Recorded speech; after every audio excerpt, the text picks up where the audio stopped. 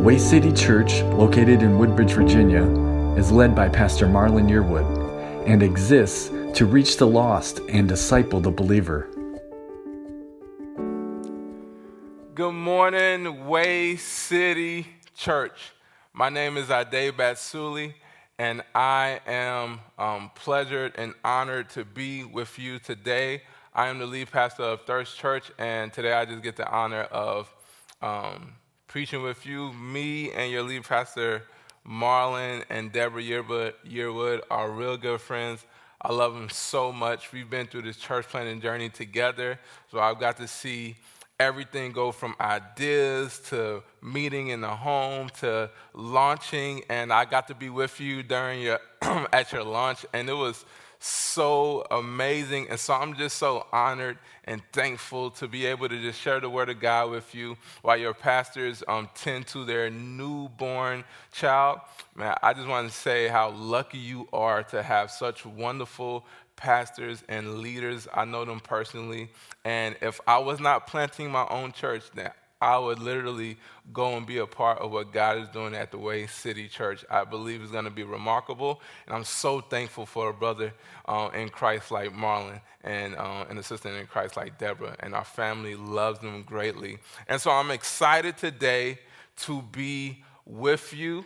And we're going to be in the Word of God. We're going to be in 1 Corinthians chapter 11, verse 17 through 34. And if you want to, even as you're at home, you can go ahead and stand, and we can read the Word of God together. That's something that I love to do, is read the Word of God together, standing. And so you can go ahead and do that. Turn to 1 Corinthians chapter 11, verse 17 through 34. And let's read it together. It says, and I'm reading from the NIV version. It says, "In the following directives, I have no praise for you, for your meetings do more harm than good. In the first place, I hear that when you come together as a church, there are divisions among you. And to some extent, I believe it. No doubt there have to be differences among you to show which of you have God's approval. So then, when you come together, it is not the Lord's Supper you eat, for when you are eating, some of you go ahead with your own private suppers. As a result, one person remains hungry, another gets drunk.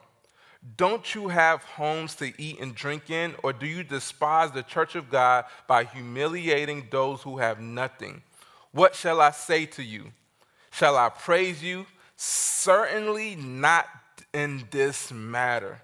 Paul says, I definitely cannot give you any praise in this matter. Verse 23, "For I received from the Lord what I also passed on to you. The Lord Jesus, on the night he was betrayed, took bread, and when he had given thanks, he broke it and said, 'This is my body, which is for you. Do this in remembrance of me.' In the same way, after supper, he took the cup, saying, 'This cup is the new covenant in my blood. Do this whenever you drink it in remembrance of me. For wherever you eat this bread and drink this cup, you proclaim the Lord's death until he comes. So then, whoever eats the bread or drinks the cup of the Lord in an unworthy manner will be guilty of sinning against the body and blood of the Lord.'" And then Paul tells them, "Everyone ought to examine themselves before they eat of the bread and drink of the cup. For those who eat and drink without discerning the body of Christ eat and drink judgment on themselves. That is why many among you are weak and sick, and a number of you have fallen asleep. But," I love in the Word of God when it puts a but there, "but if we were more discerning with regard to ourselves, we would not come under such judgment. Nevertheless, we are judged in this way by the Lord. We are being disciplined so that we will not be finally condemned with the world. So then, brothers and sisters, when you gather to eat, you shall all eat together. Anyone who is hungry should eat something at home, so that when you meet together, it may not result in judgment. And when I come, I will give further directions." I know that was a lot of scripture to read together, But I believe it's going to be good and that God's going to minister a word into our hearts today. Let us pray together before we continue in the ministering of the word. Father, I thank you for the Way City Church. I thank you for your word that in times of uncertainty, in times of needing guidance and leadership, Father, that we can come to your word and seek after you, Father, and search after you, and you have promised to give us wisdom and to give us direction, Lord. So may your word speak into our hearts. May you remove all the distractions. May you soften the hardest of hearts, Father, and may everyone under the sound of my voice and who is hearing this word today, Lord, may you speak to us in such a powerful way that we leave this broadcast, or we leave this podcast, or we just leave hearing this word changed, different than how we were when we first heard it. It's in Jesus' name that we pray. Amen. Amen. So just to give you a little bit of information about who I am, once again, my name is Ade Basuli, the lead pastor of Third Church, and I have a good-sized family. My wife and I have been married for close to 10 years. We're going to hit 9 years in this December. And we have 4 children. And so I have a 15-year-old named Jolie, 13-year-old Mijo, 8-year-old named James, and a 1-year-old named Madeline. And we have a very loud house, as you can imagine. And one thing about me having wonderful children and that are all different ages, and I have 2 boys, 2 girls, and one thing about it is that they all have different personalities. I mean, my daughter Jolie, she's quiet, and then my son Jose, he's the adventurous type of guy, the extrovert, loves to be around people, and they all have different personalities. And the thing that we're always wrestling with is that amongst all of these 4 different children that have different personalities is the tension of raising them up to be who God distinctively designed them to be, and at the same time raising them up to be who God has called our family to be. And it oftentimes presents a tension because although my son Mijo is outgoing and my daughter Jolie is reserved, they all have this standard that we present as the Batsuli family that, hey, we never quit. No matter what happens, we never quit. And so Mijo's super adventurous, but he can get into something and that flame can die out pretty quick. But when Jolie usually gets into something, she commits. But they both have these standards, although they're different, that, hey, as the Batsuli family, we never quit. And it causes tension. My son James, who's 8 years old, he's very touchy. His love language, his physical touch. He's very loving, and he always loves to give hugs and kisses. And he's very tender, has a soft spirit. It's easier for him to cry than my son Mijo. But we have this standard in the Batsuli household that, yes, James, we want you to be as loving as possible. Mijo, we want you to be strong as possible. But there's a standard in the Batsuli household that as men, I want you to be strong and do the work. As we see David giving that commission to Solomon when he's about to hand off the kingdom of God, not the kingdom of God, he's about to hand off his rulership of Israel to him. And so I had that standard with my boys, although that's so very different. The standard of being in the Batsuli family for them as males is like, hey, you got to be strong and do the work. Yes, you can be tender and be all that God has called you to be as yourself, James, but you still got to be strong and do the work. And Mijo, yes, this is you, you're adventurous, but you still got to be strong and do the work. And all of the time we see this tension between how do they be distinctly who God has called them to be, and at the same time be distinctively who God has called us to be as a family. And I say that because in 1 Corinthians chapter 11, I feel like Paul is speaking into that notion. You see, the Corinthian church was super diverse. I mean, you had the rich and the poor. You had people who were slaves and people who were free. You had women who used to be priests of a pagan god, but then you also had men who thought they were gods. You had Jewish people and Gentiles, and all of these different people are in one church. And they all are distinctively them in their own ways. And they're figuring out, how do we come together and be this church when so many things in life makes us different? The rich people have their friends that they hang out with. The poor people have their friends that they hang out with. The slaves were often served during the gatherings, and they had their own things that they did. And they're trying to figure out in the midst of this, if I'm a rich person, do I just abandon all my friends because I'm a Christian now? And do I just go hang out with those who are poor? Or if I'm a slave, does that mean, do I remain a slave in my newfound faith? Or am I set free? Am I supposed to hang out with those who own me as a slave now? We have this in our churches today. Like, hey, if I grew up in the South and grew up on hymns, do I now, because I enter into a church that's multicultural, do I now listen to gospel music? We all have this thing of, how do I distinctively be me, at the same time be distinctively Christian within the family of God? And there's this tension that we're wrestling with, and we're even wrestling with it today in our nation, in our country.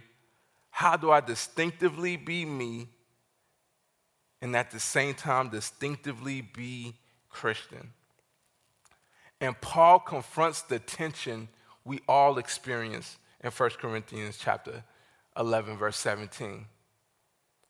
And he starts off by saying, in the following directives, I have no praise for you, for your meetings do more harm than good.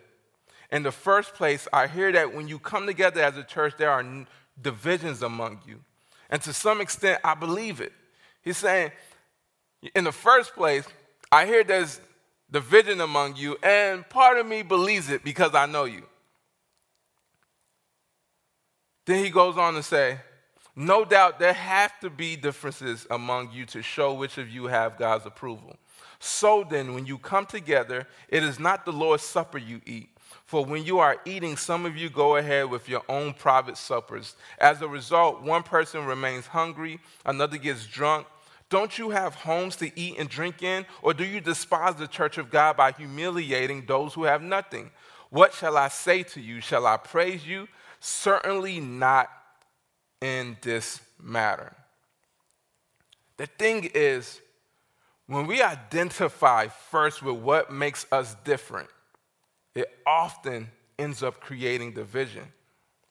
You see, in the Corinthian church, the city of Corinth was very social, but at the same time, it was very separated. The rich lived with the rich, hung out with the rich. The poor lived with the poor, hung out with the poor. The social economic classes was very much split. The Gentiles were with the Gentiles. It was mostly Gentiles in Corinth, but then the little bit of Jews that were there would just hang out with the Jews, and these different classes did not mix. They were separate. But then Paul comes and plants this church, and he plants this church that said both Jew and Gentile, rich and poor, slave and free are to come together and worship God together. And the church becomes the revolution for how to do life as one.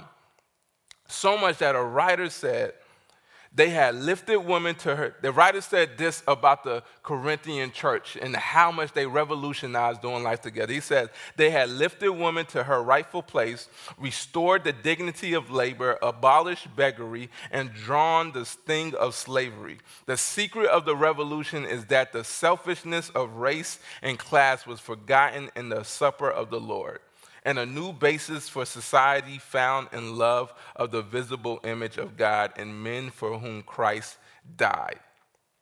The church became the actual picture of unity. The Corinthian church became the actual picture of unity, and everyone was coming under this one roof, worshiping and loving together, being brought together by the worship of our Lord Jesus Christ. And Paul right here is frustrated because the church is starting to choose what made them different over what made them one. Paul is frustrated because they're starting to choose what makes me uniquely different over what makes me one. To the point where he says, hey guys, when you come together, it doesn't make sense. It's not even worship anymore. It's not helping. It's saying, imagine this, you're coming together as a gathering, as a church that's worshiping one God, but you're divided. It's almost like I had a friend who was telling me about his parents, and he said, for the last 10 years of his life while he was in school, that his mom and dad literally lived in separate rooms. Like they did not sleep in the same room. They lived in separate rooms, and that his mom and dad literally had separate values. But there was an expectation that the children would be unified. And he said it was impossible. Like Paul is saying that, like, how are you trying to be unified, but you're separating from one another? He says it's so bad that when you come together, it's not even worship. He said you're doing more harm than good. It's devices. And there's a key that we see of what was causing this division. And it comes to us in starting off in verse 20. He says, so then when you come together, the Lord's Supper, he says, so then when you come together, it is not the Lord's Supper you eat. For when you are eating, some of you go ahead with your own private suppers. Paul said, when you come together, in actuality, you're not coming together to praise God, to worship God, but in reality, you're coming just to fulfill your own selfish desires. You're eating privately, the rich eating with the rich. You see, what was happening in the Corinthian church at this time was that the rich will come early. And because they had extra money, they'll bring a lot of the best food. Imagine they're coming with steaks, they're coming with filet mignon, they're coming with a lot of the best foods, and they're coming early, and they're eating with other rich people. But they're eating and they're drinking all of the food before the working class and the poor people can get there. Why? Because they are stuck at work, trying to provide for their family. So by the time they get there, all of the best food is gone because it was potluck style. It wasn't just like a cracker and a wafer. No, they would have something called a love feast where everyone would bring food. And then there's a segment where you just separate the time for just the bread and the wine for the remembrance of the Lord. But by the time the poor people will arrive, all of the food will be gone. And Paul says, you're not doing this to glorify God. You're doing this for your own desires, to fill your belly. They will leave nothing for the poor. And because of this divide, the poor couldn't go. The houses were but so big. So by the time the less fortunate would get there, they couldn't go and fellowship with their rich brothers and sisters, because they had already created their own fellowship. And so they would stay outside in the courtyard just amongst each other, because they were fulfilling their own desires. And what happens is, instead of the church being a revolution, it began to look like the rest of the world. Their gatherings began to look like every single other social gathering. And they allowed their differences to make them look like the world, instead of allowing Christ to make the world look at them different.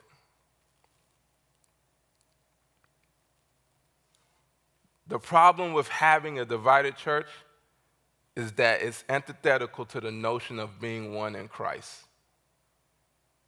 How can you be a divided church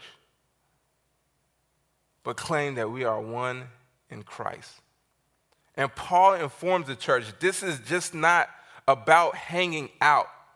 There's a bigger thing here. It's about glorifying God. And you see Paul talk about this in verse 23. He says, "For I received from the Lord what I also passed on to you." He's saying this didn't come from me. I wasn't just teaching you my best social practice, how to hang out with people, the top 10 steps of how to make friends. No, he said, this didn't come from me. It came straight from the Lord. And all I did was pass it to you.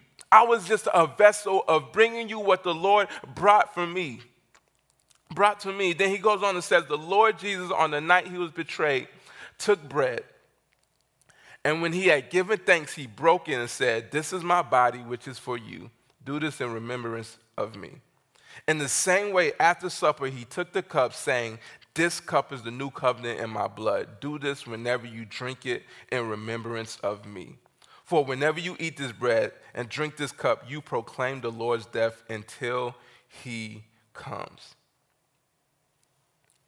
And when we look at those passages, if we just take a look closer, in verse 24, he says, "This is my body."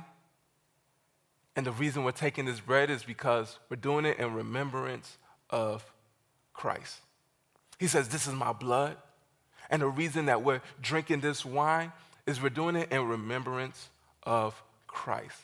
And so what Paul is trying to point at here, church, is that when we're coming together, we're not doing any of these things because of our own desires, our own will, and our own volition. He says when we're coming together with worship, it's all because of Christ. All of it should be glorifying Christ. All of it should be lifting up the name of Christ. And how do we get into a place where we're in a setting that is significantly, distinctively created to glorify Christ, but we end up glorifying ourselves, fulfilling our own desires? I believe it's because there's a heart problem. You see, the reason that we get to engage in the Lord's Supper and glorify Christ in this manner is because from the beginning, we have had a heart problem.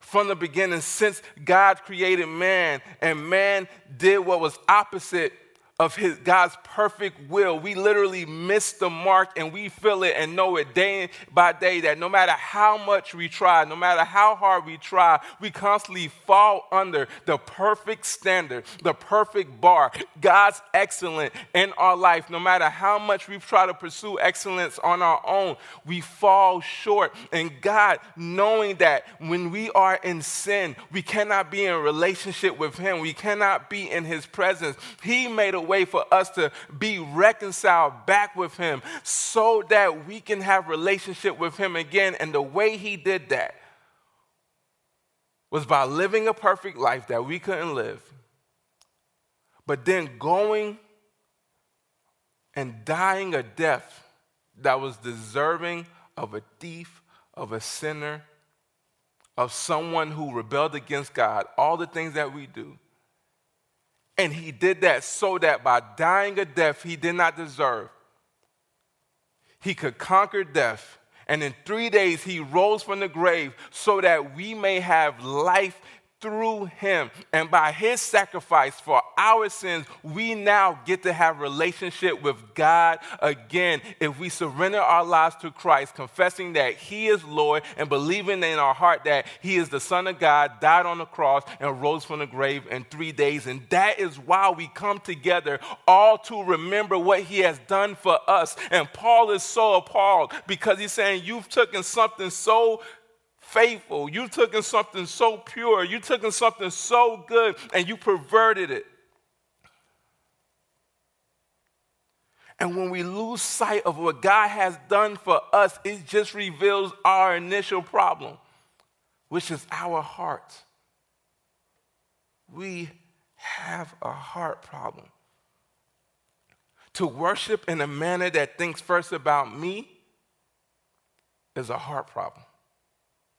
To identify with being rich or being poor or being black or being white or being Asian or being Republican or being Democratic or being independent before identifying with being a child of God is a heart problem. In the scriptures, they are literally taking the Lord's Supper just to get full. How do you elevate yourself above someone else when you literally worship a God who lowered himself to the form of a servant so that you may be elevated to the status of a son? How do you literally elevate yourself above other people when you worship a God who lowered himself so that you can have relationship with him? And the scripture says you and his sons be brothers and sisters in Christ, almost equal. That's a heart problem. And Paul addresses this division. And he addresses this by commanding us to check our hearts. He doesn't just tell them, stop separating. He says, examine yourself.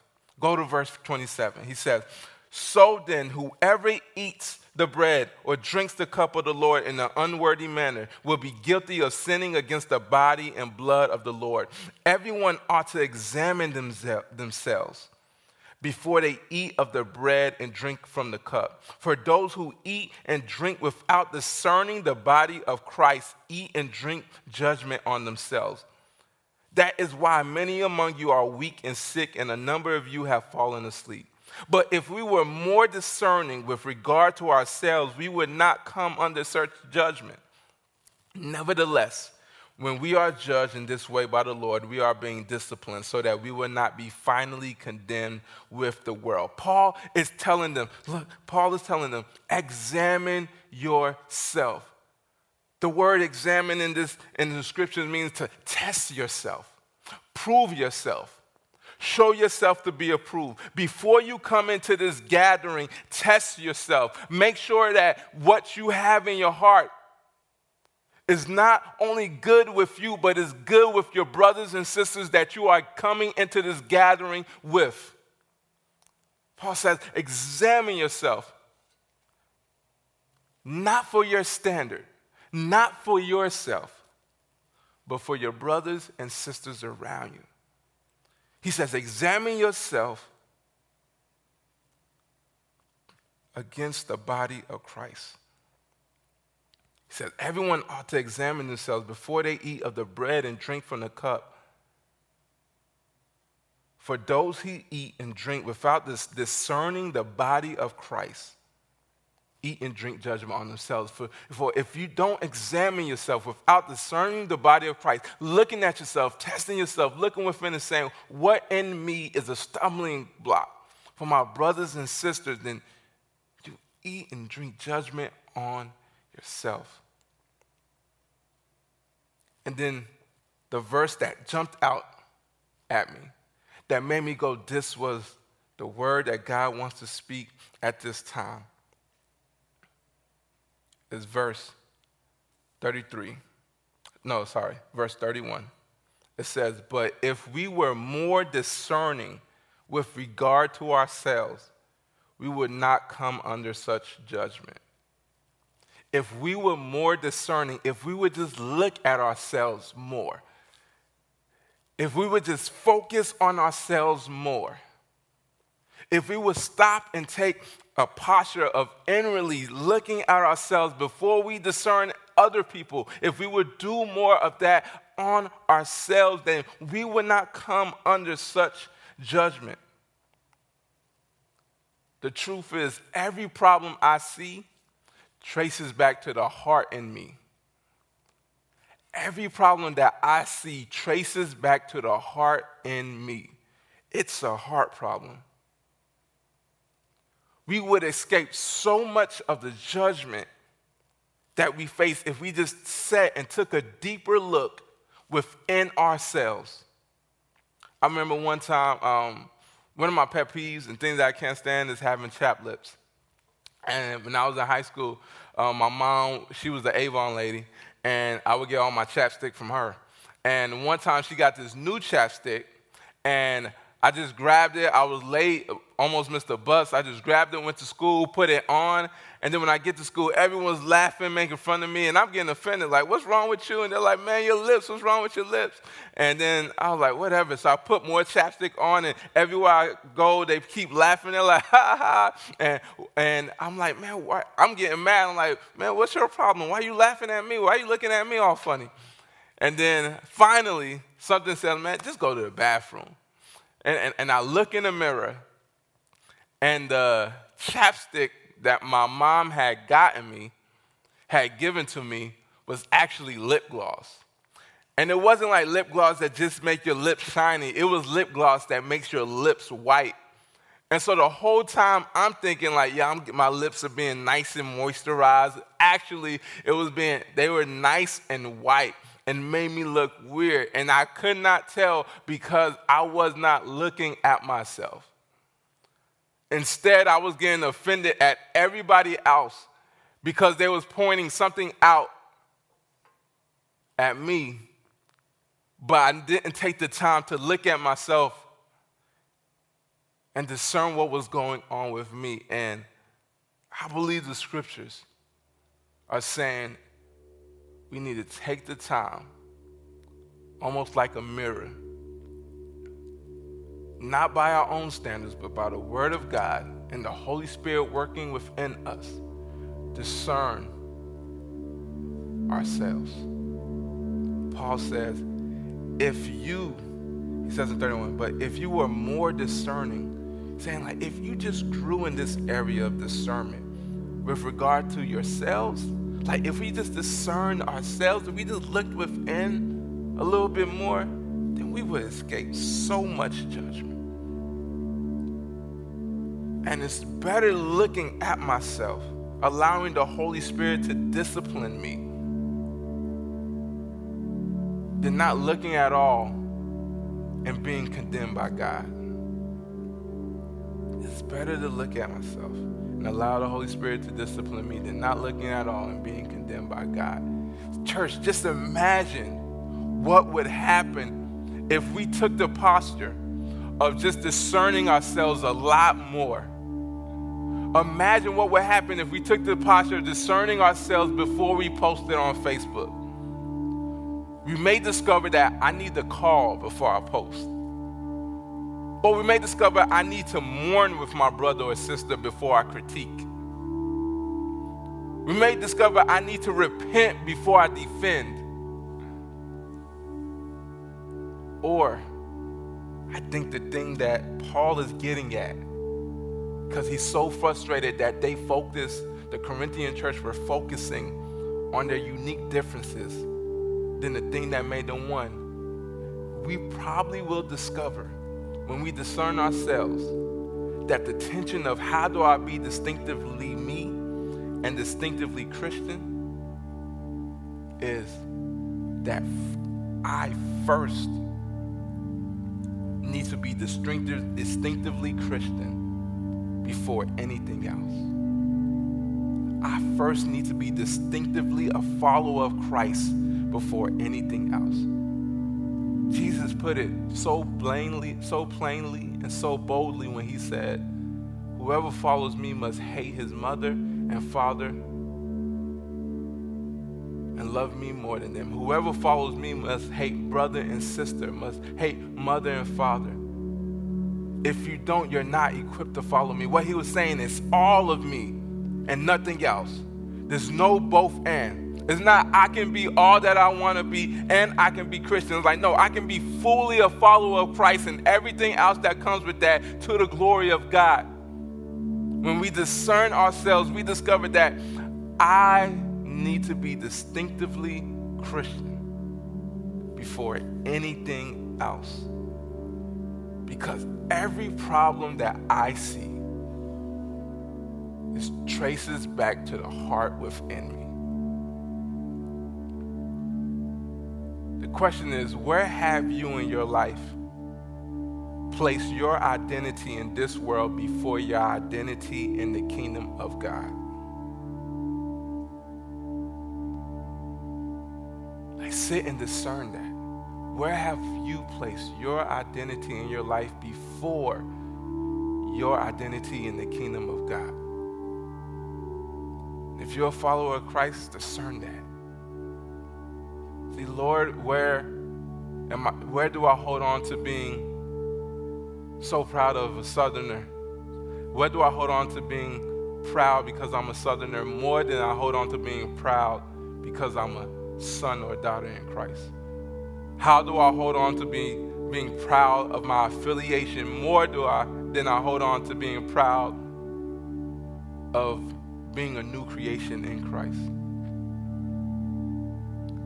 And then, for those of you who are not followers of Jesus and you said, I'm not one of them. I'm not distinctively Christian because I'm not one. I want to invite you to surrender your life to Christ today. Because in all honesty, the tension in your life is there. But as you may be trying to be distinctively you and also distinctively please someone else, distinctively you and distinctively what the world wants you to be. And the only thing that can free you from the tension of trying to be all things at once is surrendering to the one who conquered it all and just being one thing for him, and that's a worshiper and a follower of Christ. And if you want to make the decision to surrender your life to Christ today, I invite you to pray with me. Jesus, pray this prayer with me. Jesus, I am a sinner in need of a Savior.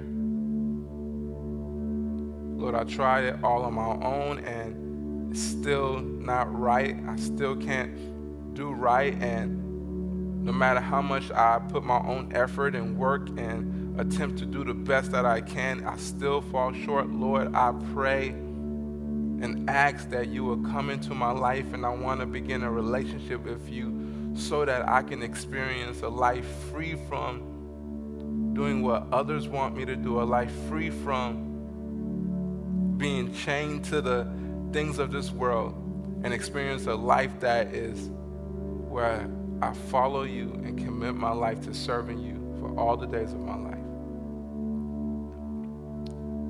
Amen. If you just pray that prayer, I ask that you'll, at the end of this message, you'll put in the comments that, hey, I just committed my life to Christ and I want to know more about Jesus. And I'm so happy for you if you just pray that prayer. I'm so thankful that you are entering into the family of God, and just want you to know that the scripture says this. So from now on, we regard no one from a worldly point of view. Though we once regarded Christ in this way, we do so no longer. Therefore, if anyone is in Christ, the new creation has come. The old has gone. The new is here. All this is from God, who reconciled us to himself through Christ and gave us the ministry of reconciliation. That God was reconciling the world to himself in Christ, not counting people's sins against them, and he has committed us to the message of reconciliation. We are therefore Christ's ambassadors, as though God were making his appeal through us. We implore you on Christ's behalf, be reconciled to God. Thank you to Way City Church for allowing me to share with you. We'd love to hear from you. Visit us at thewaycitychurch.org.